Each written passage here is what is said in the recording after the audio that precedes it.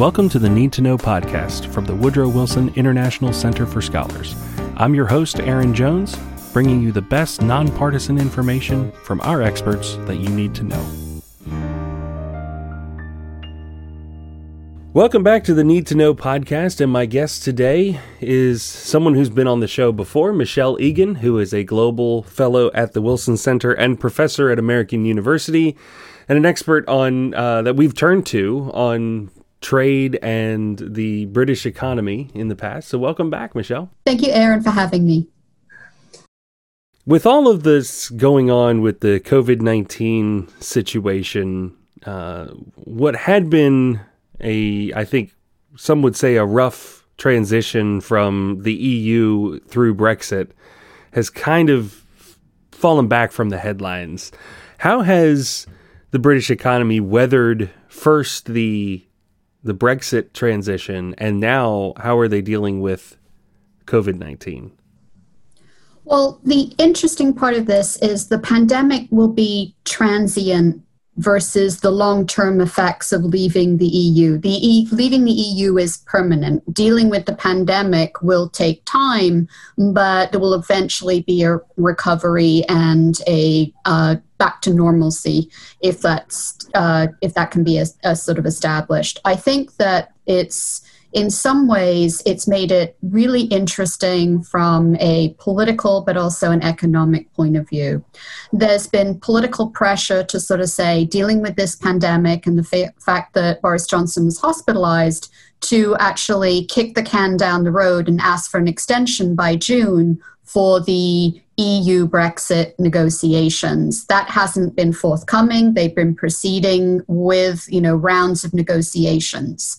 That said, what I think is very important from an economic point of view is the fact that, we've seen a sort of shift to the digitalization of the economy and and the growth of the service economy because of the pandemic.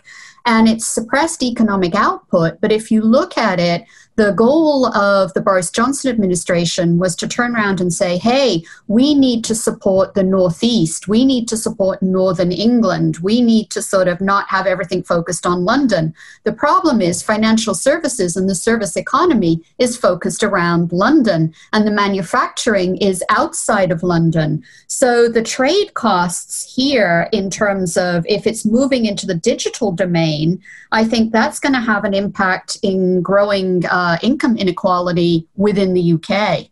That is a great point that I think that you make on the transient versus the permanent. Serious challenges that they need to overcome in the short term with the pandemic, but the long-term issues, they're still going to be long-term issues. Are some of those long-term issues going to be affected by what the short-term issues of COVID-19 are presenting? I think so. What we have seen is that the British have decided, not to participate in specific EU initiatives. I'll give you three. The first one is procurement, which is all about government purchasing. It's no longer part of the European Medical Agency. So all of that sort of cooperation on medicine will come from the private sector, but the British have taken themselves out of some of those discussions within the EU. The second issue is that this week, Merkel and Macron have decided to have a 500 billion European rescue fund. It's enormous, and it hasn't got the attention. That's going to distribute funds as grants, not loans. They've learned from the Eurozone crisis. This is going to be to countries and sectors hard hit by the COVID-19 crisis. And this is sort of an indication of lack of solidarity last time during the Eurozone. And it's the fact that it's come from France and Germany, with Britain not participating. Britain will not be a beneficiary of this major sort of rescue fund. And so this has sort of really been the second issue. And I think the third issue for many of these countries, including the UK, is their healthcare system has been under strain. For sort of Italy, the measures of austerity after the Eurozone, but the British, because they have really not funded the healthcare system for several decades, the national healthcare system. So I do think there's going to be some real impact of COVID on the British economy, of COVID on its relations with the EU, and COVID as well in terms of supply chains. You know, this is obviously something people talk about. It's hit traffic in goods. Transportation is a vector of transmission, and things have to come from the EU across the channel to the UK. So these things are really interrelated. Interesting. So let's pivot now to another factor of Brexit, which is that they have to negotiate trade deals with basically everybody. They need to renegotiate all their trade deals throughout the world. You mentioned there briefly that they have been working on one with the European Union, which is probably the most important one for them since they are directly neighbors and they need to work on these flows of capital and people and everything else. But we've also heard in the last couple of weeks that they're getting started on a new trade deal with the United States. So how are these working for them? They're going to be somewhat different in the sense that we've had this past week in May, the third round of UK-EU future relationship. And they seem to be, both of sides have set out their draft documents. Both sides seem to be talking past one another. Member states are really weary of Brexit. They want it done. But the other difference is that Brexit has a timestamp on it, the way that a UK-US negotiation does not. You could say that the US-UK negotiation needs to get done before Trump leaves office, but that's not necessarily the case. But for the UK-EU, you know, the deadline is supposedly December of this year. And they, right now, negotiating with the UK is very different. It's geographically close. It's tangled up with all the regulations. And the EU is approaching it like any other. It'll only compromise where it sees a trade-off amongst the member states, and it has to make sure the member states are behind it, all 27. So we've already seen sort of several contentious issues. The first one would be, strangely enough, fishing quotas and access to UK waters. It's a sovereignty issue. Yet the number of fishing vessels in the UK now, it's so marginal and so small, but it's symbolically important. The second issue is level playing field. Nobody wants Britain's environmental, labor, health, food standards to plummet relative to the EU because that'll make them more competitive in some areas.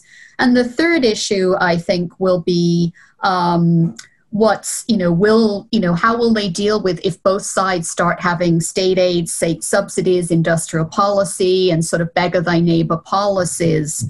And then I think the final issue will be a whole host of things that, you know, member states are going to have their own pet projects, red lines that they want the British to move on. So at this point, the British are arguing, you're asking more of us than you do from Japan or Canada. Well, they're not closely proximate in terms of a trade neighbor. And the last issue that's going to be contentious, and people are finally seeing the reality of this, is there will be a border in the Irish Sea. There will be border posts in Liverpool, in Belfast, in all of these places, because if something comes from mainland Britain, Scotland, Wales, or England to Northern Ireland, it will go through a border check. That's not going to be every product, every crate, every lorry or truck, but the goal is to make sure that those products are not coming in from a third country and then being shipped to the EU via Ireland. That's a contentious issue because you have the Good Friday Agreement, you've had no border for 20 plus years. Then there's also just the sheer logistics, customs, rules of origin, trade issues that this will create. And so now we're seeing a sort of a rising sense of what this means in terms of Northern Ireland being treated very, very differently than the rest of the UK. Those are the issues in terms of the UK EU, and then you add on to that this brand new sort of negotiation being opened with the United States. It is nowhere near the ambition that we had several years ago, that they were going to do all these free trade agreements. Right now, there are probably three issues. The first one would be free movement of goods, getting rid of tariffs. That's kind of a low-level ambition, important, but it's low-level. The second issue is they'd like something on financial services, London to Wall Street. They're both very important financial players. The third issue will be digital, the digital economy, data flows, and things like that. Those are important. And that said, there'll be a lot of pressure from the US side to have, sale of agricultural products. The agricultural sector will be pushing. And that puts the UK, do they accept US agricultural products, different standards? Or if they want to export, do they accept EU standards? So there's the issue of agricultural market access will be number one for the United States. The UK has put forward an 180-page document. 10 times it said, our national healthcare service is not for sale. We will not allow a reduced level of services and pharmaceutical products. I understand this in terms of sentimentality, but I don't understand it in terms of it's not as if we're importing low-level services and pharmaceuticals and medical devices from the United States. So the National Health Service has a real important kind of sentiment in British public opinion. It's what they thought they were getting post-Brexit, a better healthcare service. But for the United States, they want to sell. They want to sell products, pharmaceuticals, medical devices. So this will be an interesting discussion. And what is the economy like right now in Britain? I assume that, like everywhere else, they're facing recession and things are trending downwards. Are they trying to reopen things? What's the process there, and how is that affecting that economic outlook affecting these trade negotiations? I think that there's a whole host of issues going on. There is sort of a sense that London is slowly reopening, and whether that's sort of like the United States done through a government proposals or whether it's just done by public demand. That's one issue. The second issue is the criticism that the British were much later in locking down their economy, both in terms of travel, but also in terms of the general lockdown than a lot of other European countries. Read Germany, read Austria, read Slovenia, Slovakia. So the government has also found that, we've moved to sort of executive government because, it's been very hard for Parliament to exercise a lot of oversight over what the government is doing in terms of the pandemic. So that's something that will come up. I think that you'll see that the British government will be promoting bilateral deals. It'll be looking at its domestic economy. It'll try and stimulate the economy. The problem is it's not part of the central bank, the European Central Bank, which tried to stimulate the European economy through, going back as far as 2008. The European Central Bank did that, and you'll start seeing the Bank of England being, sort of quantitative easing as well. The question will be is, how much consumer services will recover, how much people will want to spend, and different states in Europe have taken different strategies. You've had some like a big stimulus package in Germany. You've had some that have tried not to furlough workers, that have tried to keep workers on the books. But for the British, it's,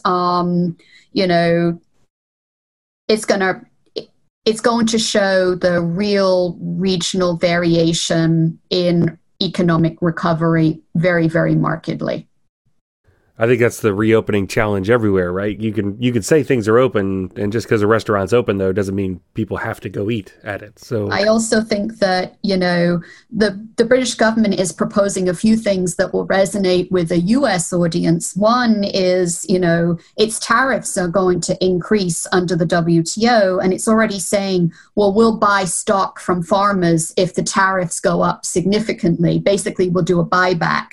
The second thing that they've been concerned about is sterling is its lowest level since since Brexit. You've had sterling at a 2-year low, and some of that is, and so we've already been cutting our growth forecasts, but we're doing that. The economy will definitely shrink. That was going to happen before COVID, and now it's going to be amplified.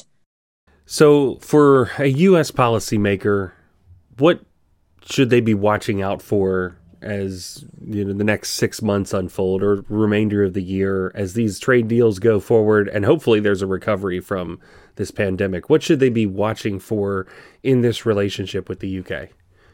I think they should be watching both the UK and the EU. I think on the EU level, did their strategies of lockdown work? Did their stimulus packages targeted towards workers work? How quick is the economic recovery? And how effective is the single market post-COVID? Because people were concerned about the rise of protectionism. So I would be looking at that from a European perspective. Within the UK, I would be looking at how the negotiations of different trade deals unfold in terms of both with the United States and with the EU, how the UK fares in the WTO, and, how the UK responds to a whole host of issues. I mean, there are restrictions on Chinese foreign direct investment coming out of the EU. There's restrictions on Chinese foreign direct investment in the United States. That's something both sides could actually work on in critical infrastructure and so forth. But the UK may not want to do that. It may want to attract foreign direct investment. And so there's particularly Chinese foreign direct investment. So they may not want to do the way and path the US and the EU are going. I do think there will be pushback and potentially division within the UK when people start learning about what are the dynamics of a trade agreement with the United States. There is genuine concern about the National Health Service, and I think there's genuine concern about the impact on British farmers who were so supportive of Brexit, some of them, for a deal with the United States. We didn't give up the access to the European single market to then have a flood of U.S. Farm and agricultural products. That said, if we have high levels of unemployment and, there are cheaper American or Chinese products, people will buy, if their income is reduced.